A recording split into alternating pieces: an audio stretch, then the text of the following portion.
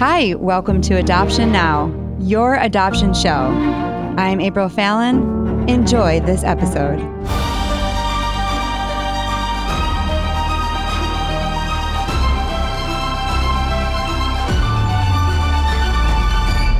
Hey everybody, this is April Fallon, your host of Adoption Now, telling your adoption story on your adoption show.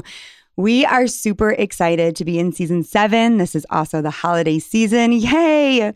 We love our community and the passion our listeners share.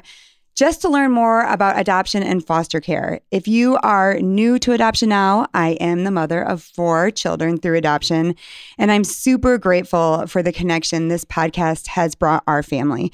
We learn things every day. We tell stories from the perspective of the adoptive parents, adoptee, and birth parents. I really believe that when you combine the 3 roles of the triad, you give them all a voice. And you get a clearer picture of the whole story, the beauty and complexity of the adoption story. That's what we do here. We are a nonprofit, and thank you to all of you who have given us just the voice, who have donated to us, who have helped us, who have written messages, who are partnering with us to get this message out.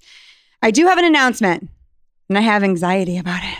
Oh, Michaela, she's here to join us, and I just don't even want to say it, but I have to say it because I think some of you have been wondering, like, where are you? You're not as active on social media. You're not responding as quickly, because we are in the process of rebuilding our website. Yay! If you're a longtime listener, you know exactly why I have anxiety about that. But we believe that we are building on a different foundation, and we're really excited about just the path that we believe God has put us on.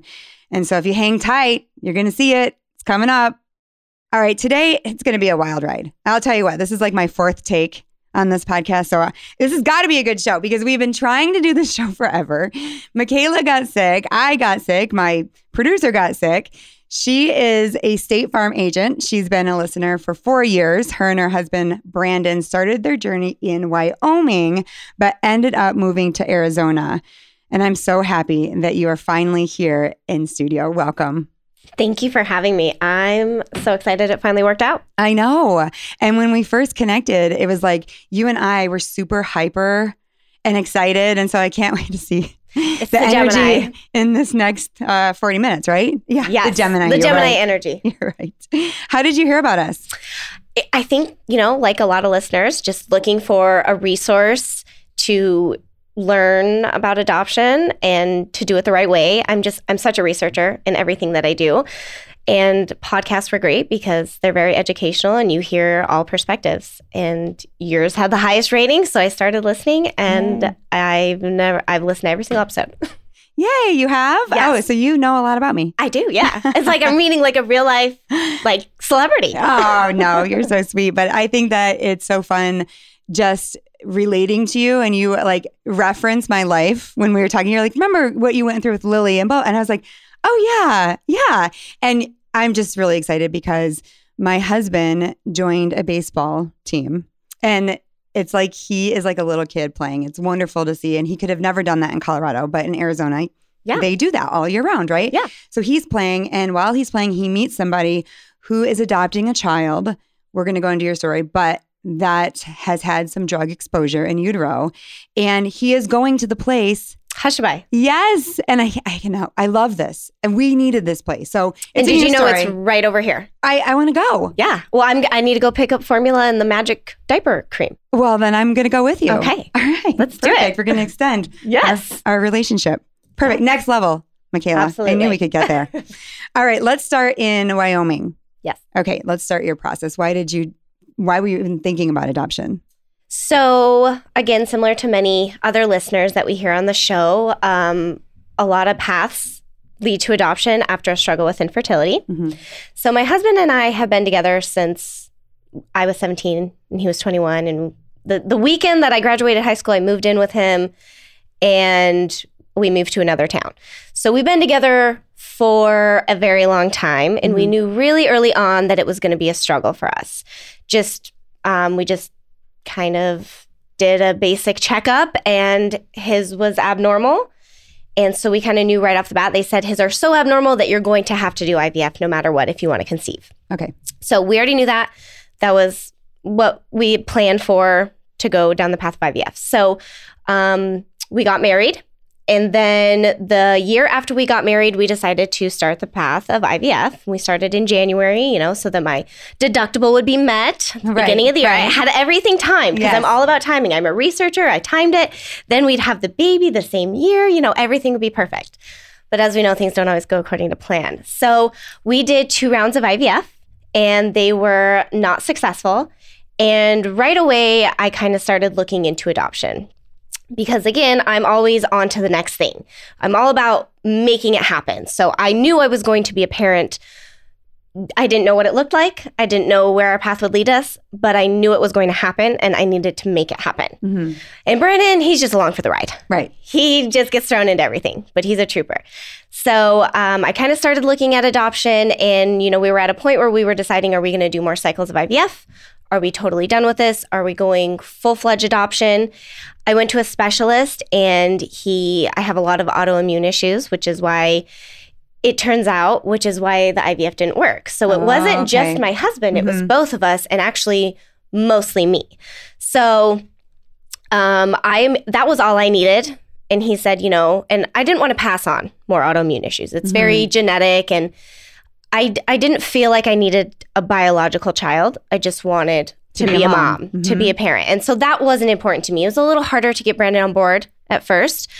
He comes from a family of 7 kids and, that's what you do when you that's the path. You have kids and, it was hard for him to accept a different journey. Exactly. Yeah. So I got him on board and I made it happen. So we pursued adoption and I was ready to be done. I called the IVF place. I said, I donated my embryos to science. I said, do with them what you will. I don't think that they're genetically correct, which is why they didn't work. So is that true? Do you think that was really true? I do, yeah. So, kind of what I learned was, a lot of it, and they say even, most women when you're trying to conceive, a lot of the reasons that you don't conceive or you miscarry really early is because it's not genetically right and your body knows that. And so, but most women who aren't tracking it and on it every single day because of most IVF. Women who aren't crazy like you. Right? Exactly. Okay. 100%. Yes. Are not obsessed with it. They don't know that. So your body kind of gets miscarries naturally and you don't even know you're pregnant. You and I are so much alike. We're always looking for the pattern. Yes. And how do we stop it from, the next time? And right. And I think a lot of women who listen to the show are like us. Oh, absolutely. Yeah. Because they're listening because they're researchers. Right. They need to know the answers, all the answers. And so, your body just kind of gets rid of which, but most people, again, but IVF they didn't is so tell you that necessarily. No, because of my age, because I was only 22, I think, when we did this. So I was only 22 or 23, and they were like, you don't need to do the genetic testing. You're so young. It's great. You're going to be fine. If I could have gone back, I would have done that. And I think we would have found that they were not correct. Okay. So they usually don't recommend you need to do that genetic testing until you're over age 35 or you have some type of condition like that. So I just learned something new. I know. I'm a wealth of knowledge. I'm a researcher. You really are. So I said goodbye to my embryos and I was fine. I shut that door. It actually took me a really long time because, they do those announcements, the IVF announcements with the needles and things in the heart around the baby. It took me a long time to get rid of all of those things because I, kept a little memorabilia, so to speak. And so it took me a while to get rid of those. But once I decided adoption was our path, I was full board adoption. So when we started our home study, in Wyoming, there is one place that does it in the entire state of Wyoming. Luckily, it was actually, small town. She actually knew my dad because my parents are teachers and she knew him from the school district. And she only lived a few hours away. So she said, okay, give me these papers. We'll come and do your in-person interview. And she's like, it takes about a month or so. I'm like, absolutely. I will get these to you in a few days. And I did because that's what I do. Right. So I was able to gather absolutely everything. It was, it moved along pretty quickly. We started our entire journey for our first adoption, home study and everything in October of 2018. We had done our IVF in January. And that was actually the same month that our daughter was conceived. We just didn't know that yet. Aww. So that was really cool. And it was a very fast process for us. Our first adoption, it was, part of why I wanted to share my story was after I heard a show, I said, well, our story's not that interesting. It's just happy. It's great. But people need to hear that too. It's so true. So, and that was Kimber. Our adoption with our daughter, Kimber, I mean, still to this day, it was so flawless. It was so easy. There's always pain and heartbreak, but we have been a united front with her birth parents. We have a very open adoption. And, it's a happy story and it's a quick story. People need to hear that adoptions do happen fast. They do happen happily. And you can have a relationship. You can have a beautiful, awesome relationship. So, and she's going to come on the show, right? Yes. I'm yes, super she excited is. about that. She's so amazing. Everyone will love to hear her story. She's an incredible, incredible woman. So we started our home study. It was complete by December. We worked with a very big national agency. A lot of people have heard of American Adoptions. That's who we used. And we went active with them with our profile on Valentine's Day of 2019. And I got the call that we matched with our daughter. It was March or April. I can never remember which month it was. And I had a feeling it was coming. And my brother was cleaning out my car and he brought me this quarter that was from Kansas. And I'm like, I've never seen a Kansas quarter. That's interesting. It's actually in her baby book. Because the next day we got a call and they said, and I didn't expect to find out the gender because in adoption, sometimes that's not something that, they want to find out.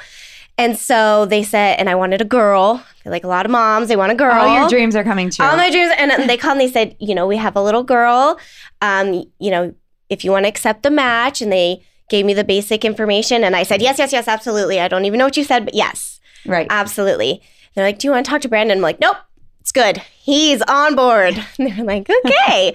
So, and it was so funny. And I said, where? And they're like, Kansas. And I'm like, so funny. So it's a sign. It's a sign. So, we began our relationship. And that's one thing American Adoptions was really amazing is building the relationship before the birth and doing it in a way where everybody felt comfortable. So they introduce you via email first, and then you have a conference call where they have a representative and you have a representative. And then you kind of build your relationship from there. So Kimber's birth parents, and we call them Papa Mark and Mama Shannon. Okay. And they are amazing. And we have a very open adoption. They actually came up this year for her birthday.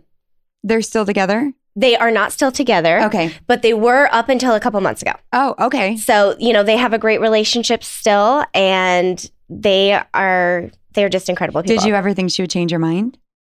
There's always that fear. But what is so amazing about Shannon is she was so in touch with her feelings early on and was feeling that grief. And she said, I know I'm going to be sad. This is sad. This is hard. And she started processing the pain before the birth. And I feel like, a lot of expectant moms, when they're in that position, they don't really process the grief. They don't feel all the feelings until afterwards. And then, it just hits them. And I can't speak for every expectant mom or birth parent because I'm not one, but I've heard of that a lot. And, Shannon, she really processed her grief throughout the whole thing and really was open with how she felt the entire time and felt all the pain before the adoption even happened. And she was so strong and so amazing. And, we just saw this, this isn't a goodbye, it's a see you later. When we left with the baby. Yeah, I like that. So, I think that's why I didn't, there's always in the back of your mind that they could change their mind. But at the end of the day, you have no control over that. And I'm really trying to come to a place in my life where I don't stress about the things I can't control. And I can't control what choice they decide is best for them and for the baby. I can just be here and support and do everything I can. Right. And so it went well. It went well. And you were back home. And how long before you wanted to start the process again? So we came back home to Wyoming and we just continued this seamless, beautiful relationship with Shannon and Mark. And Kimber loves her birth parents. She actually told me last night, because I would say, Kimber, how'd you get so beautiful? How'd you get so talented? How'd you get so special? And she goes, well, Mom, I'm special because I'm adopted and I have 2 moms and 2 dads. Ah, that is so sweet. So that was really sweet. That was, I just love hearing those things because she's really accepting her birth story. So then I was offered a position to open a State Farm office in Arizona. And my husband and I have never lived anywhere besides Wyoming. That's where our families live. That's where we were born and raised. We didn't go anywhere. And we took a leap and we opened this office. And we moved here in December of 2020. And I wanted my kids to be close in age. And although it really wasn't feasible to start a new business from scratch and do an adoption. Right. But I decided I want another baby. Let's do it. So I started the process January of this year to adopt again. And Arizona's a little bit different than Wyoming. Wyoming, it was, like I said, everything was so seamless. It was so quick. The home study was super easy. They come, they do one visit, it's done, you get your paperwork in. Arizona's a little bit different. So in Arizona, the home study process, you fill out all your paperwork and you have to meet with somebody twice. They have to do 2 separate visits on 2 separate occasions. And then they compile their report. They send it to their next level up to be approved. And then in other states, that report is then given back to you and your home study approved. It's done. Right.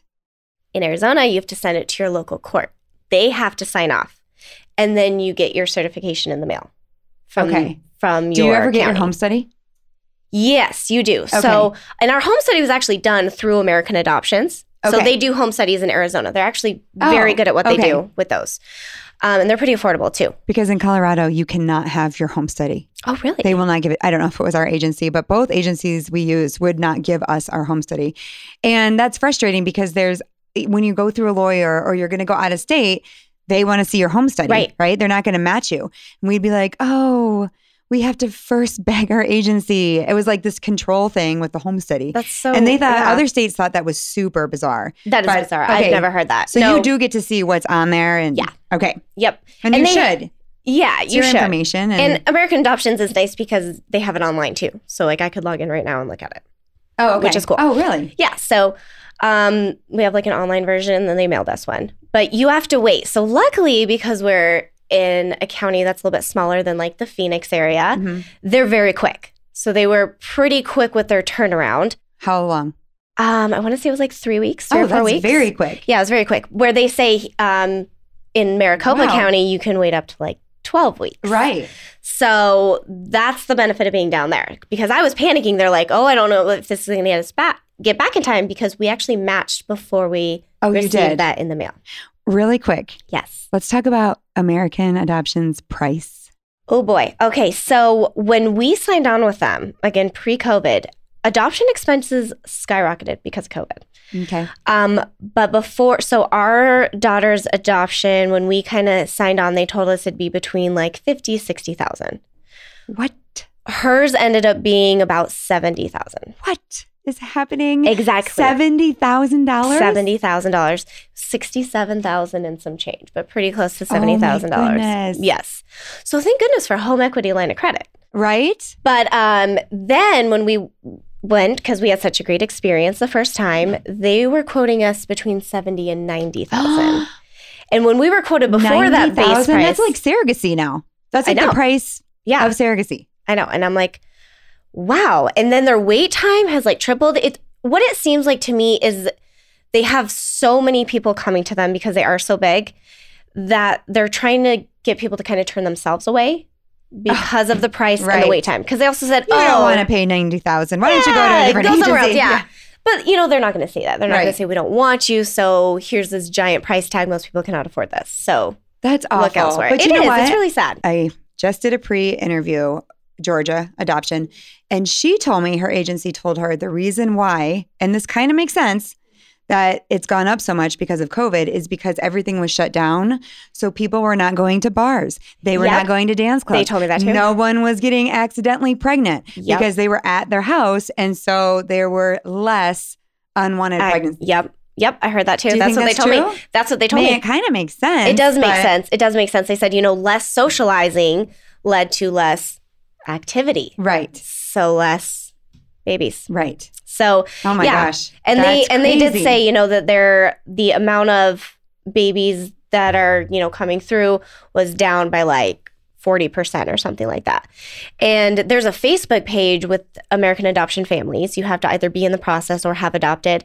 And there are people on there that have been waiting years. Wow. And when we signed on, our wait time quoted was 3 months to a year to match. It is now 2 to 3 years to match. And I said, oh my goodness. I think there's other ways. I can't wait. I said, I cannot wait and I cannot pay that. Right. Okay. So you're not going to go, but you didn't have anything bad to say about American Adoption. It was just the price. It was just the price. Okay. And which was disappointing for us. Yeah. Because they really were so good at what they did. I mean, they have everything, like I said, because the experience we had with the agency our second time around was not like American Adoptions at all. So that one was a struggle because we came from this incredibly organized, meticulous. I mean, they have systems in place for everything. They're huge advocates of birth parents, positive adoption language. They truly care about the birth families. They love them. They want this to happen for everybody. And they want to help you. Right. And not every agency is like that. You would think so. We would like to think that. Right. But it's not always the case. That's true. But okay, too expensive, but you self-matched. How'd you do it? We did. So we used an adoption consulting agency. Ooh. And they are in Phoenix. Okay. And they are amazing.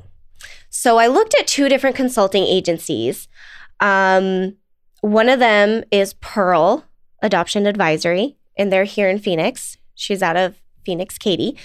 And she's the owner of Pearl Adoption Advisory. And then we looked at another one, and it's escaping who they are, but they're the biggest one that I've heard of, the biggest consulting agency. Okay. They're all over. National. Okay. National. So Katie does work nationally, but she's primarily based out of Arizona. So when I reached out to her, she, mentioned there were a lot of families and, she kind of had a full book, but because we were local to Arizona, they have a lot of birth moms that want a family that's local to Arizona. Okay. So she was willing to take us on, even though I was a bit of a hot mess and with our schedule. Is that what she told you? No. I inferred that for myself. And she said, okay, well, when you fill this out, do this. And I'm like, okay. And then I kept doing it wrong.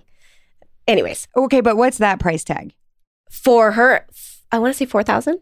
Okay. For the that's consulting. All you're going to pay her to That's all you pay her. Match. Okay. And she does everything. She helps you with your book. I would have not survived this adoption process with our son if I did not have Katie calming me down and answering my hysterical phone calls. So I truly can never thank her enough for obviously connecting us to our son's birth mother, but also just the role she played in getting me through everything and connecting me with resources and walking me through the whole thing. Mm-hmm. There's something to be said about somebody who can say to you, don't worry, this is normal. Yes. Or this is not normal. Let me look into it, right? Because you don't even know what behavior often is normal. Mm-hmm. And in your case, you had a similar situation to ours. Yes. I really could have used a Katie. Yes, you could have. Yeah. Everybody in adoption needs a Katie. And so she's incredible. I can't recommend her enough because that $4,000 is a drop in the bucket with what she does for you mentally. And she has an entire team now. So she's doing really amazing things for adoption. Again, they're very pro open adoption, navigating open adoption. So I just love everything that she stands for. Their mission is so adoption positive. Okay, so how long before you were matched? So we matched very quickly. So we got our homesteading. It was kind of a similar timeline to Kimber. Our homesteading, I think, was we sent it off around like March. So when I was working with Katie, we were working on our profile book. And it was very hard my husband's a very big hunter, and it was very hard to find a photo of him without like a gun or a dead animal, a gun, his sunglasses on, something like that. So we were going back and forth with edits on the book. And then she calls me. She said, I have a case that you can present to. So the biggest reason I like a consulting agency is you get to choose first if you want to present your family to the expectant mother. Where, like American Adoptions, you say, I'm open to this drug exposure, this ethnicity, these medical history details. And if it fits, you match. You don't have a choice. That's it. You match. Okay. Where consulting, she has an opportunity that's presented to her from several different agencies. So she works with agencies, attorneys from all over. They present her with an opportunity. We're looking for this. Okay. For example, in our case, She wanted a deer hanging. yes. She was looking for a guy holding a gun. Yes, who always wears the sunglasses and doesn't Right. like to smile. Absolutely. So she was looking for a family in Arizona that already had a child. Oh. And like she had mentioned to us before, that's kind of why she was bringing us on, because a lot of families want a local family. The birth mother wants she wants to stay in open state. Yeah. For open adoption, absolutely. And so she didn't have a lot of people that fit that. And the agency that the birth mother was using, they didn't have anyone that fit that. They didn't have any families. So they went to Katie, and she said, if you want to present to this, you need to get it to them by the end of the day, your profile book. And she's like, but your profile book is not done. We just approved it this morning. Oh, So she's like, so we need to, if we're going to present to this, we have to rush order this. We have to get it printed. It has to be bound, etc. So she's like, most places take like a week to do that. So my assistant and I called all these different print shops in the entire area near where this adoption agency was. And we finally found one amazing gentleman who said not only would he do it, everyone else was like, 48 hours, 2 days. I'm like, no, we have to do it by 5 p.m. tonight or at the latest 8 tomorrow morning. And he not only bound it for us, printed it, did everything, he delivered it for us, and he just wanted to know what happened. So he got it there in time. He dropped it off in the morning, and we found out that evening that she had picked us. Oh my goodness. Which was amazing. Okay, so, everybody, I want you to just buckle up. Yes. Because this story is a lot. It's a lot. It's a lot. It was a rough ride. Yes. It's worth it. It's worth it, but it's a rough ride. Okay, so you meet her, and you know drugs are part of the story, or Not you don't yet. know yet? Okay. Not yet. So the information we were given was very limited. Okay. But it had said no. But did you say you would say yes to drug exposure? Yes. Okay. I did. What made you say yes to that? Katie, she kind of said to me she was very black and white with me, which I really appreciated because that's the kind of person I am. She said, you are a Caucasian family with a Caucasian daughter. The chances of a different race, like African American, choosing you is not very likely. Now, Caucasian is more likely for drug exposure in the area that we're in. Really? That's what she told me. Really?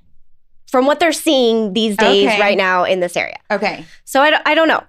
But, she just Was said... that hard for you guys? I just asked that because people are thinking that right now. Debating the drug exposure. Well, yeah, you're paying a lot of money, and it's like, this is what we were thinking. We're paying a lot of money, and we don't want to say yes to drug exposure because if I was actually giving birth, that's something I could control, right? You can't control like a birth defect or those things, but you can. And so we were like, no, it was so scary to us. We were very we were matched and like riding that ride, but you were like, okay, I'm in it. Yes. So with Kimber, we were no, nothing. Right. And Mama Shannon, perfect baby. Yes, a perfect baby. And my aunt was like, that doesn't happen, Michaela. I'm like, look at Kimber. So in Mama Shannon, she's like, I did drink some wine before I found out I was pregnant. I'm like, oh my goodness, Mama Shannon. She's just an angel. Yeah. She's just an angel. So what we knew, what was listed on the paper that we presented to, we knew it was a boy. Okay. His due date was my birthday. Oh. June 4th, which was really cool. So I was like, that's a sign. It's my birthday. He ended up having like 5 different due dates. But right. That was the one initially.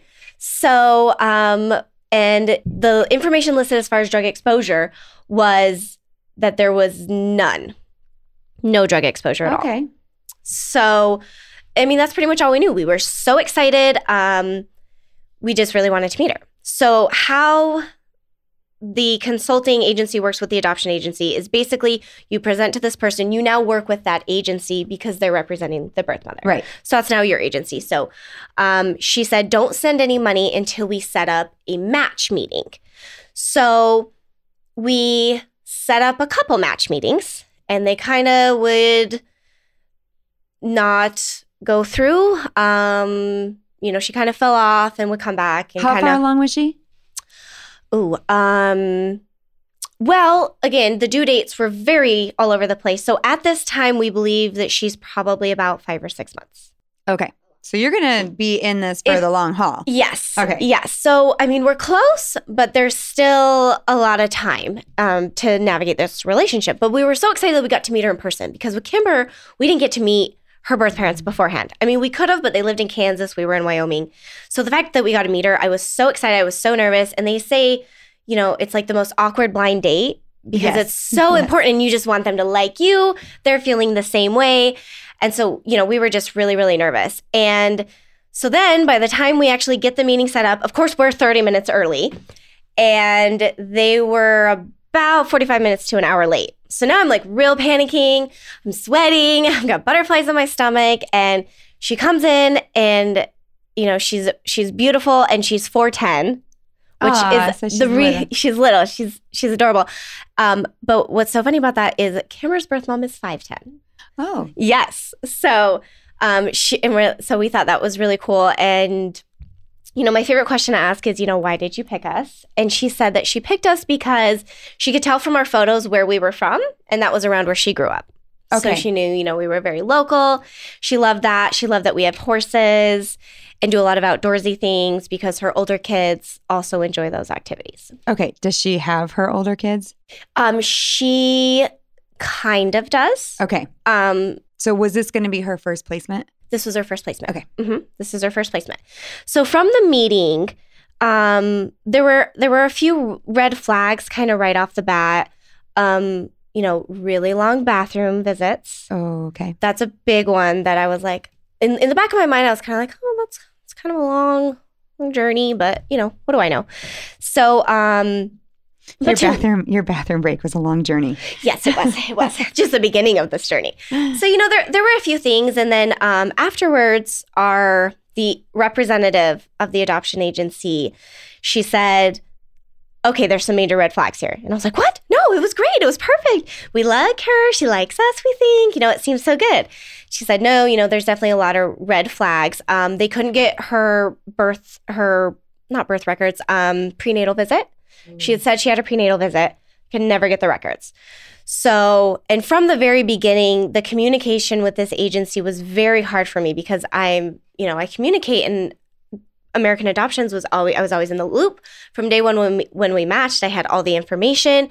It was like pulling teeth to get any information, any paperwork, anything at all.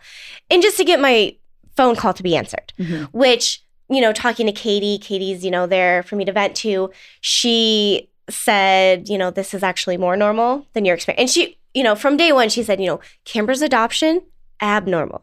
This kind of adoption, more normal.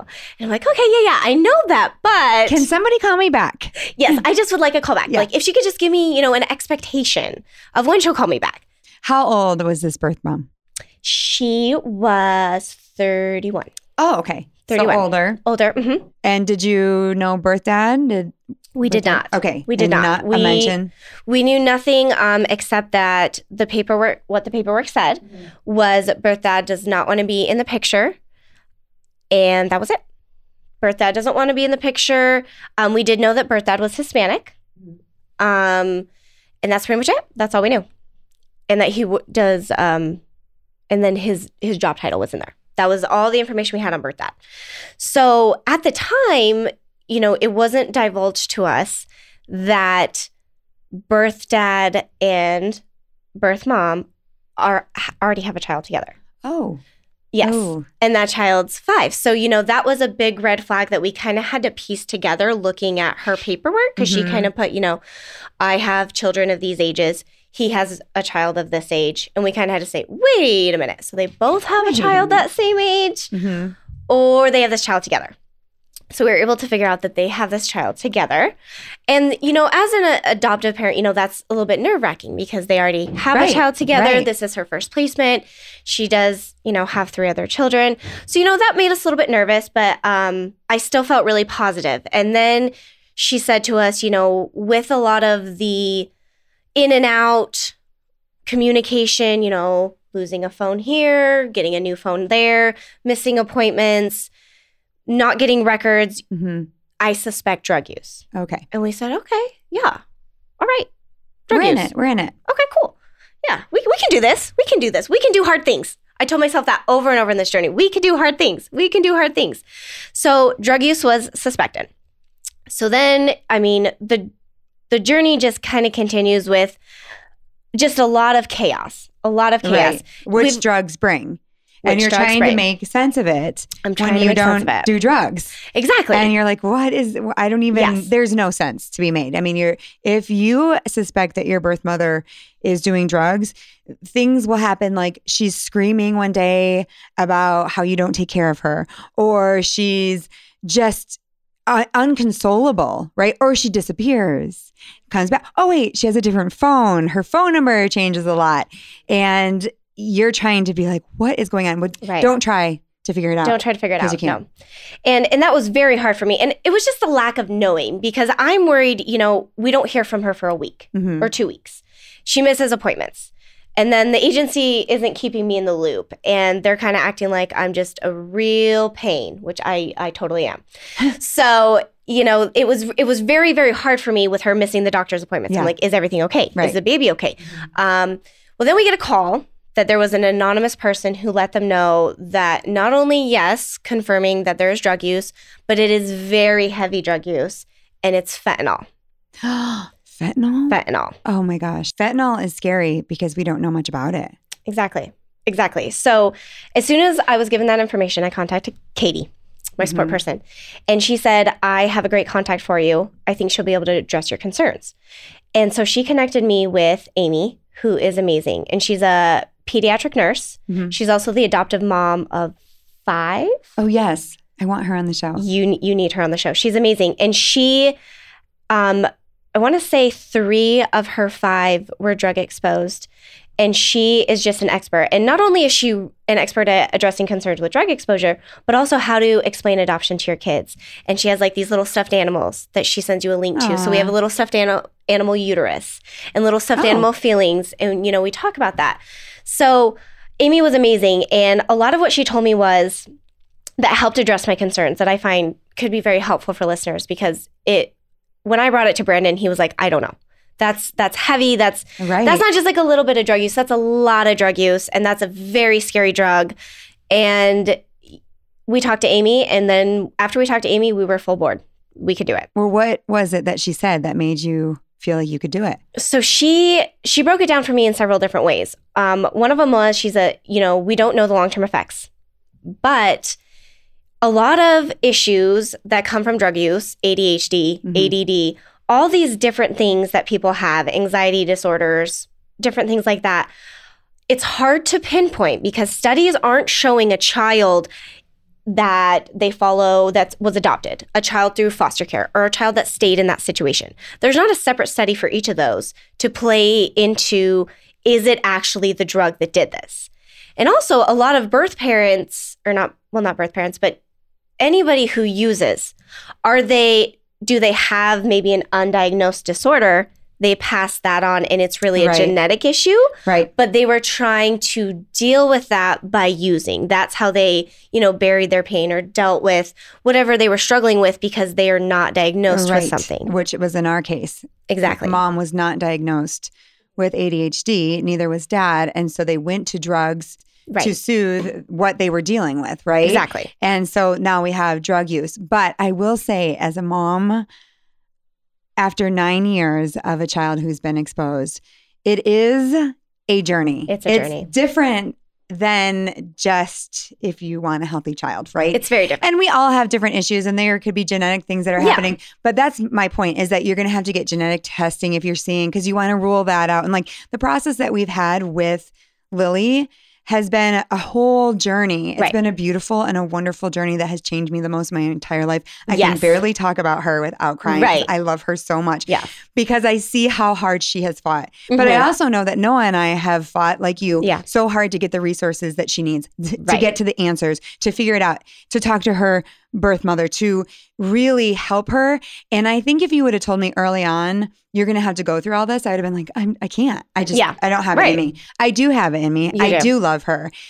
But if I was to say, if you adopt a child that has been exposed, it's a piece of cake and it's easy, just normal and easy, that would also be misleading. Yes. Right? You hope for the best case scenario. You really do. Right. And I remember getting some sort of counseling, and they were saying, sometimes it doesn't even go in.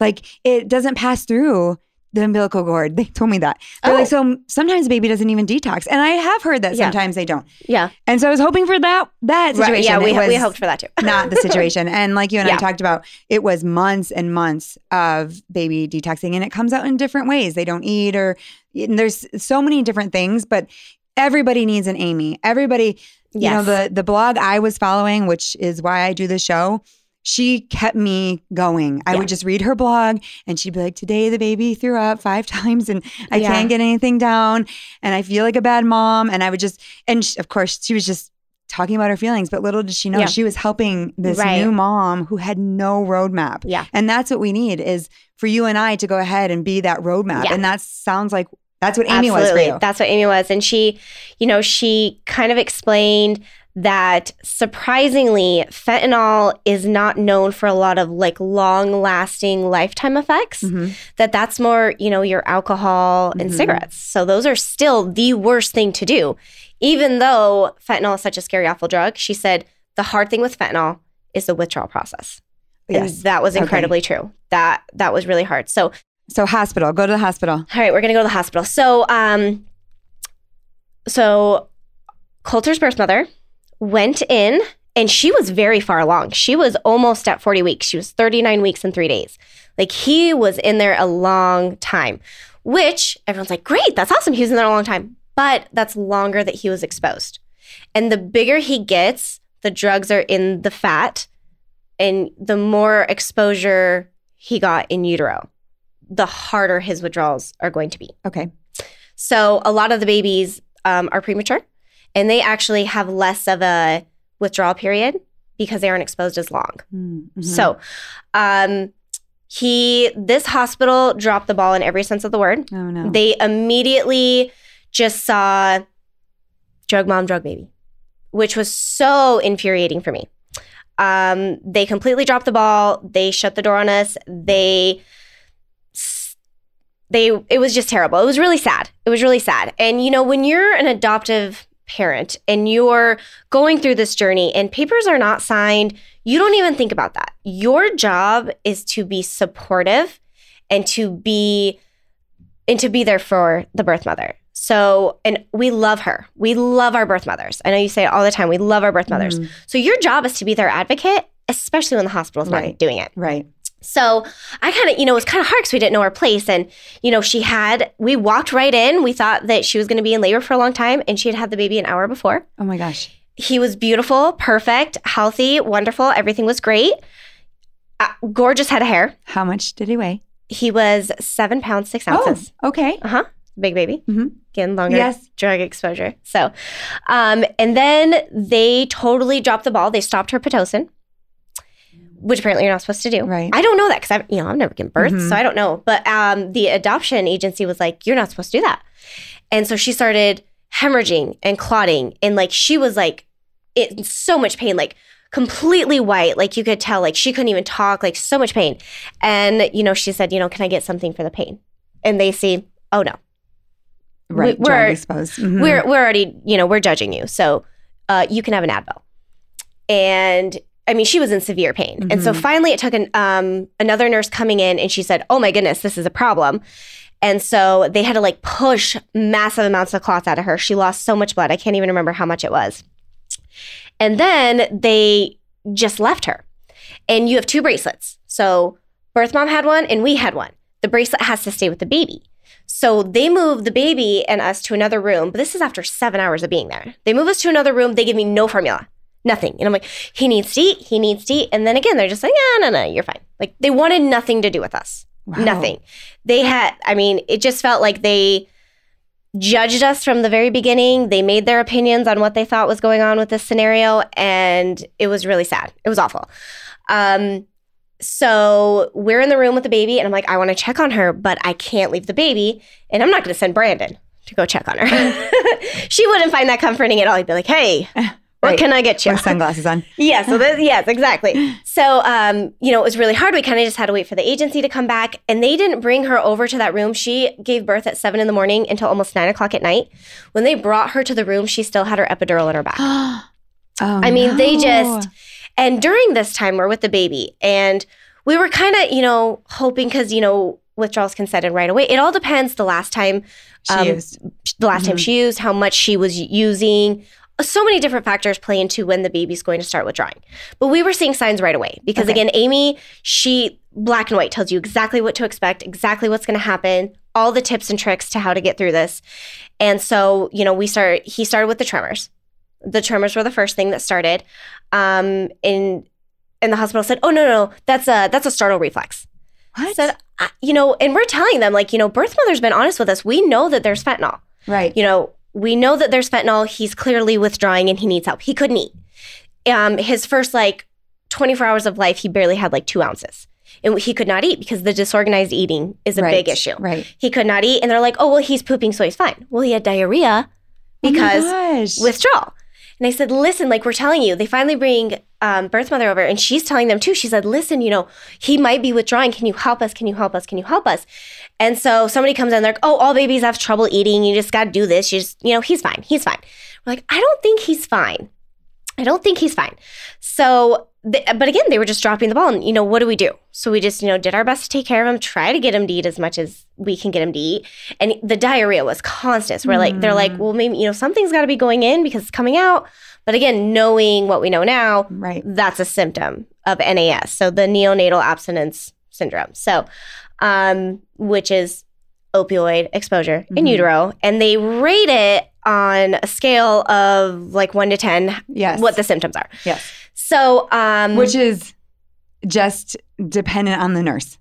Right. Yes, absolutely. And the facility too. Mm-hmm. So, you know, it was really messy. There were a few situations in the hospital, drug use at the hospital. She was using at the hospital? At the hospital. Yep. In the bathroom. And, you know, we had thought, you know, she wanted time with the baby without us there. And they couldn't put us in another room, which was understandable. I think there were 12 babies born that day. And so, you know, it was so hard to leave because again, you know, nothing's been signed. And I said, you know, I'll stay here. I'll help take care of him. And, you know, she had wanted that time with him. But I also think the privacy to use. So there's a lot of different signs that I didn't know. And, you know, then, you know, the next day when we were there, we really bonded. And, you know, I felt like we built this really beautiful connection. She was so open with us about her entire life. I felt so bonded to her. I felt like we built this really awesome relationship. And then we kind of almost got into a drug deal a little bit. You were a part of a drug deal? Almost. So an almost drug deal? An almost, okay. Yes. So it was all after that day, you know, and I feel like, you know, throughout the day she had mentioned several times, my friend's going to bring some baby clothes. But were you thinking, why the baby's coming home with us? Okay. Right. And so I'm like, but you didn't want to be rude. No, absolutely. And I said, you know, that's amazing. That's so sweet of her. And she said, yeah, this random person came up, but the story had changed and she'd mentioned it so many times. Oh, I'm like, what is it with these baby clothes? And then she kept saying, my friend's coming. And we're like, okay, that's great. You know, that sounds awesome. And then, you know, the night's kind of getting later. We've had this really wonderful day. And she said, you know, I'm going to have my friend come bring these clothes. And she's like, would you guys mind bringing them up to me? If, you know, can you go meet and bring them up to me? And I'm like, yeah, sure. I mean, any way we can help. Absolutely. We'd love to help you. She's like, do you think I'm allowed to leave? I'm like, I mean, I think you're allowed to leave. You have a band. You just come back. Mm-hmm. I mean, I don't know why you couldn't. Because again, we're not thinking anything bad. I'm thinking we just built something so beautiful. We have this trust. We have this bond. You know, we just felt so close with her. And then she says, you know, I'm going to take a shower. So we're like, okay, cool. Take a shower. You know, we got the baby. We're all in the same room. Spent all day together. And then she said, and when my friend comes, here's some cash. And just gives it to me. And I was like, oh. She said, for gas money. And I said, oh, okay. It was a lot of cash. I'm like, okay. Now this feels weird. And so I go over and I sit down and my husband has the baby and he said, Michaela, it's a drug deal. I was like, no. What do you mean? And then I thought about it and I was like, oh, okay. So I don't know what to do because I've already accepted the cash.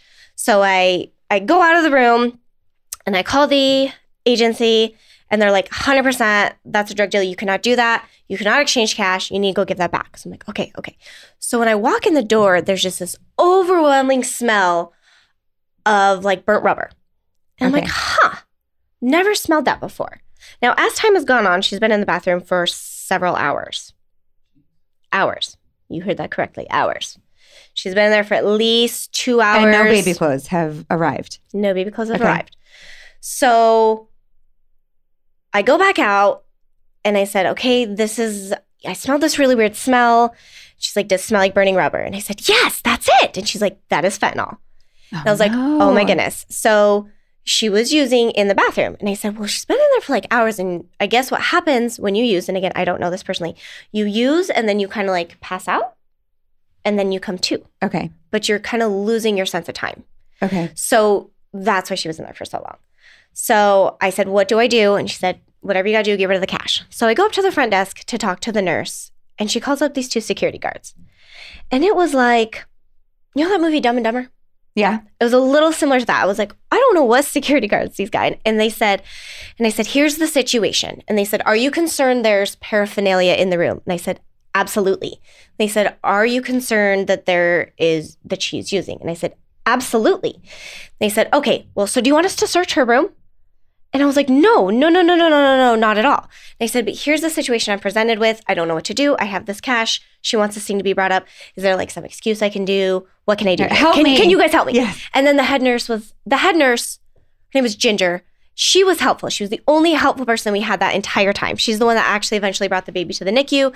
And they made the decision to send him to this very beautiful place we're going to talk about in a second. Yes. So they were not helpful at all, these security guards. And I said, listen, we're her advocate. We built this trust with her. I don't want her to think. Right. We're telling on her. But this is concerning. But I don't know what to do because I don't want her to think that I think it's a drug deal. And I don't want to do the wrong thing.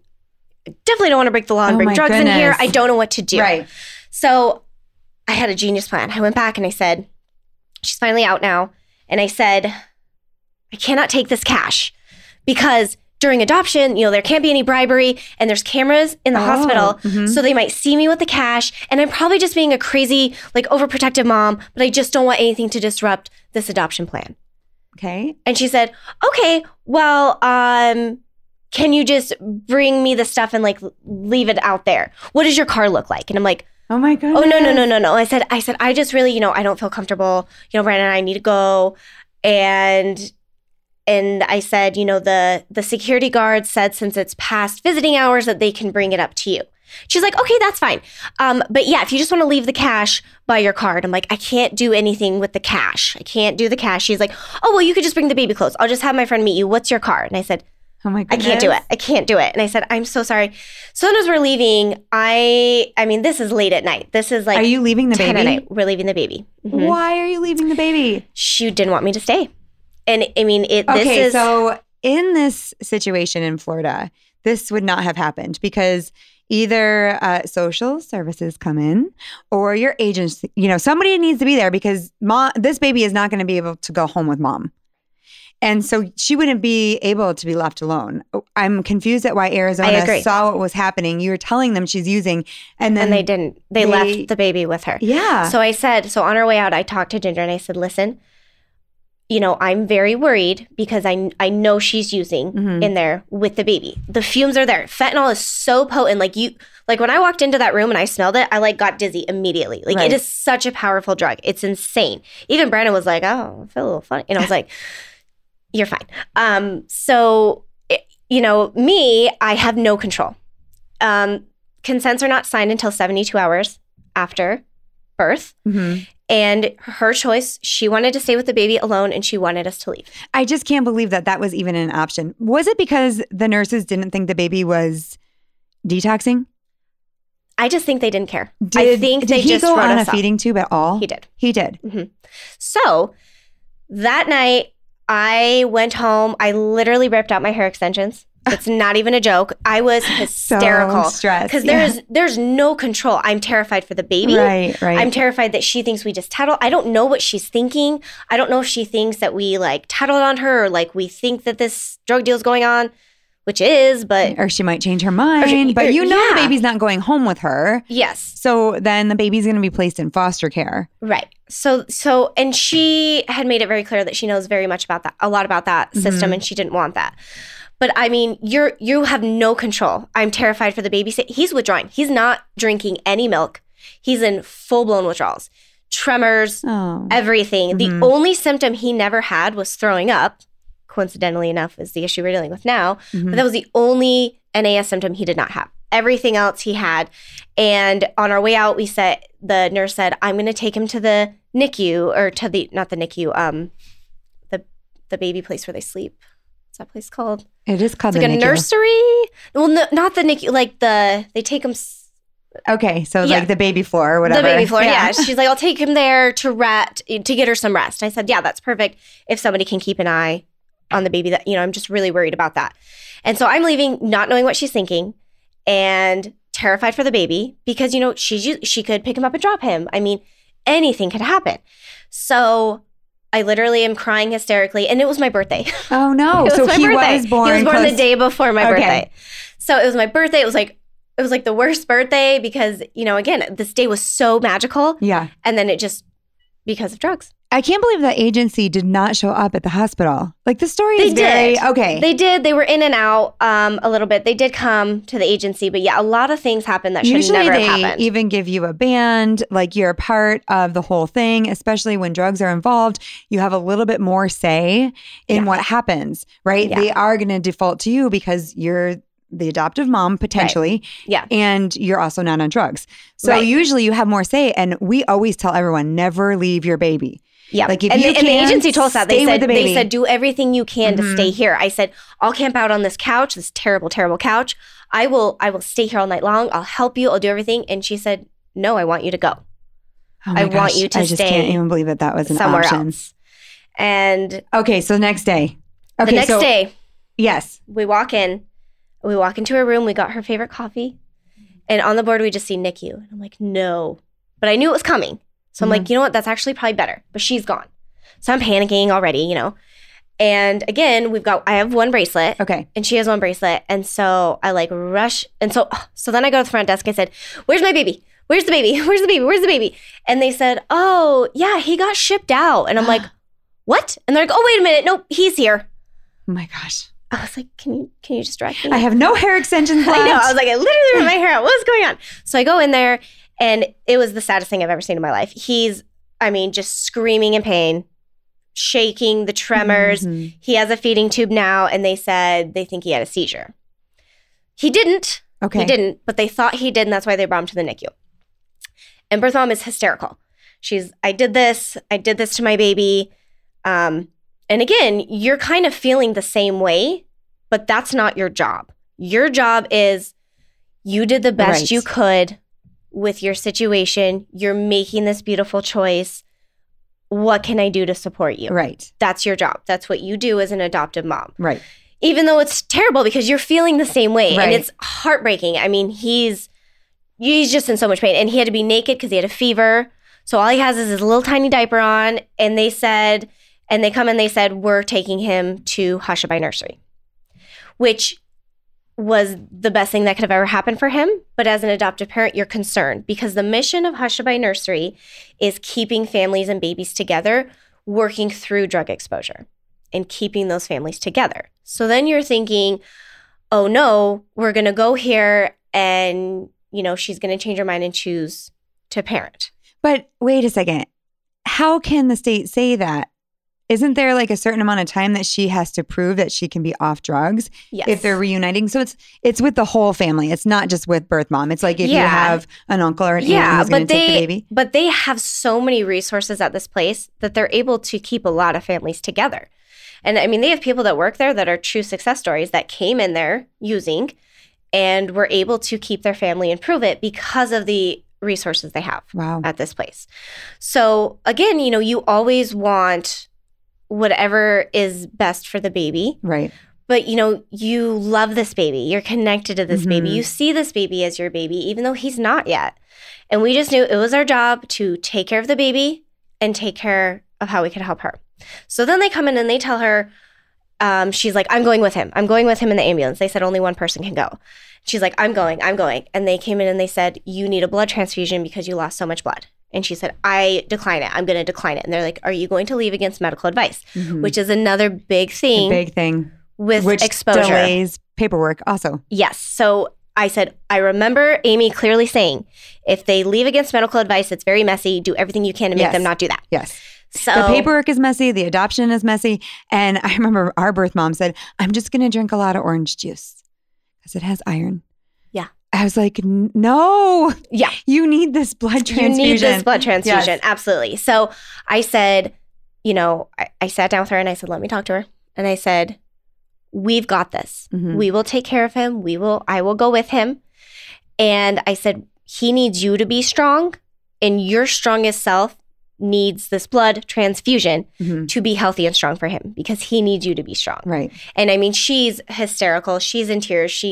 It's hard. I mean, it's heartbreaking. And she loves him. She loves him. And she had already been using when she found out she was expecting, and you can't stop because that's worse. What hour are we on? Like 48 hours and it's 72. So you had one more day for her to sign paperwork. Well, Oh, except that we found out. twist in the story. People are like, this is a long podcast. This is a long but podcast. this story I'm is so sorry. It is the fascinating. twists and turns. Well, then we found out that there's Native American. Oh, no. My gosh. Yes. So So now cool. you have to apply to the tribe. That changes things on a whole different level. I'll get to Hushabye and then we'll do the Native American thing. So I convinced her to stay, and I said, as soon as your transfusion is over, the agency will get you an Uber and you can come right to the nursery and we will be there. But you need to get healthy. You need to take care of this. And she didn't want to, but she did it, which I was just glad that, again, you have to, it's so hard because you have to take your mom hat off for baby and put it on for birth mom, Right. and back and forth. Right. And it's very hard to do because you're feeling so many different emotions. So she stayed, she got it. We got in the ambulance and we took him to Hushabye Nursery. And was Hushabye nice to you as adoptive? They were mom? amazing. Oh, they were. Hushabye, I mean, there's just not They enough good things. teach you everything. Everything. We are running out of time, but I know they teach you Yes. how to hold the baby, what to expect with the baby. And Yes. I had another family, like I said, talk to Noah, and they're going through that. They're adoptive parents, but they're at Hushabye and they're going through those steps with this amazing place. Like, we needed that place. Yeah, so Hushabye Nursery is basically an opioid withdrawal NICU, essentially. They do not have any babies there that are sick.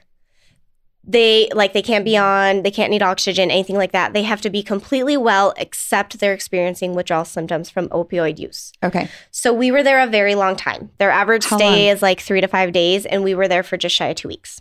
Okay. But that's because But I heard babies stay in the NICU in the hospital for months. 4 to 6 months. Yep. So they kind of had said, if he were in the NICU, he'd be there for months. Yeah. Just because of, how... Because they don't know necessarily how to hold the baby. Or They don't. And what they do at the NICU is whenever there's NAS symptoms, they just give them morphine. Right. Any symptoms, they're like morphine. Right. And the goal at Hushabye is get him off the morphine, get him off any drugs as much as possible. Mm-hmm. So he was, so they started that. I mean, he was severe withdrawals. I mean, everything. It was heartbreaking, but they were so amazing. Everybody there. And, we were kind of about a week in, and he was still, they call it captured. He still wasn't captured. He still wasn't like comfortable. And they said that's because he was also exposed to, I'm blanking on the word, Xanax. Okay. Those drugs, benzos. Okay. Benzos, which surprisingly are also on the list of very, very hard to withdraw from, very painful, very hard. So they added another drug to help him. That. Clonidine. Help him. Or something. Clonidine. Yep, clonidine. So they added in clonidine, and they kind of, they said his stay is going to be longer, but we think he needs this because we need to capture the withdrawals from the benzos. Right. So, oh my goodness. So wait a second. So she comes with you. So you're dealing with her also coming in and out with her drug use while you're there. And now you can't sign paperwork. How long did you wait to actually 10 adopt him? days. To get the paper signed. 10 days. So she went and signed at 72 hours, but that was just for the state. So federally, because we found out he was Native American, that has to wait 10 days, and you have to do like a little court hearing that she had to go to. And again, that's getting her to show up to an appointment, on time. It was so nerve-wracking. And we're taking care of this baby all hours of the day and night, the feeding schedule. I mean, taking care of an exposed baby is no joke. Mm-hmm. So it took 10 days, but everything went through. The Native American was a big twist. And she said, well, I didn't really think about that because my grandpa's Native American, not me. And we're like, that's pretty Native American. He's a part of a tribe. So, which super cool. I can't wait to dive into learning more about his culture. So cool. Made adoption very complicated and much more expensive. Adds like another $5,000 to $6,000. Oh my goodness. There, which we didn't have. We didn't plan for that. Right. Nothing in the story was as planned. Mm-hmm. So, Hushabye's taking really great care of the baby. We're there supporting him. Birth mom's coming in and out. I mean, I'm getting calls in the middle of the night where I can tell she's completely out of it. She says, she passed out in the parking lot. The EMTs came, but they said she's fine. Mm-hmm. She comes to the nursery, is using in the shower in the nursery. But if they go in to check on her, then they have to kind of like step in legally because she and you brings didn't want drugs into a NICU. And we're trying to avoid as much of that as possible. So they said, can you go check on her? Yeah, she's fine. She's, leaving in the middle of the day, just immediately leaves and comes back. So, I mean, it was very hard. It was very messy. And then we get home. We bring him to the doctor the next day, just a regular checkup when you bring your baby home. And he got an ambulance ride for pneumonia. Oh, no. So then he gets pneumonia. Oh, probably from the tubes. Is it from the feeding tube that causes pneumonia? I don't know. Mm-hmm. I've never heard that. So that would make sense. And he... it was a struggle. And it was also the same weekend as our daughter's birthday. But your poor daughter is probably like, where's my mom and dad? Well, her beautiful birth parents came in. Oh, and took care of her? Filled that role. Oh my gosh. And helped while we were doing that. Yes. Well, that's really cool. Okay, it was really cool. So how is he doing now? What'd you name him? Coulter with a K. So Coulter and Kimber. And how is he doing now? He's doing well. We're having a little bit of struggle with maybe some GI stuff, but we'll get to the bottom of it. He's the happiest baby in the world. Aww. Happiest baby, easiest baby, sleeps so well. He's so awesome. And how's your relationship with birth mom? So birth mom has been kind of in and out. Mm-hmm. We haven't been able to make it work for us to meet up again since. We've tried a few times. It just hasn't worked out. But we want as open an adoption as possible. Right. We do know she's sober right now. Okay. Which is amazing.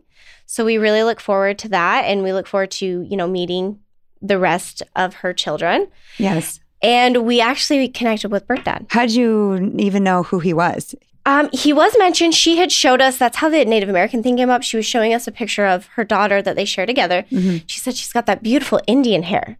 And the agency goes, uh-oh. What do you mean Indian? She says, well, Native American. She says, oh, you signed all these papers that said there was no Native American. So in doing so, we learned his name and I knew his name. But that was really all. So, a couple months ago, I'm getting my hair done. And, I keep everyone in the loop. I have a big mouth. I'm an open book. Did you meet him? We met him and he was amazing. And we met the daughter, the 5-year-old. Well, I'm so happy you got to meet him. I'm going to have you back on the show because you're going to have to talk about that and all of those pieces that fit together. But you did get an exciting part of your story. Your first one was super easy. The second one was like, was a bumpy ride. Yeah. It was a bumpy ride, but it's beautiful and it's all worth it. And it's very heartbreaking. Every adoption does come from pain, but it's about the kids. It's about the love and embracing their entire birth story. Yes. That's the most important thing. You embrace the ugly, you embrace the bad, and you're always honest with them, no matter how hard it is. Drug use and all of it, all the messy, because that's what they need to hear, that you love the whole story. It's so, so true. And that you showed a lot of love and compassion to, his birth mother and that you were there for her and you were an advocate. And in some senses, you're parenting both. It is hard to parent a newborn and parent, the birth mother that needs you so desperately.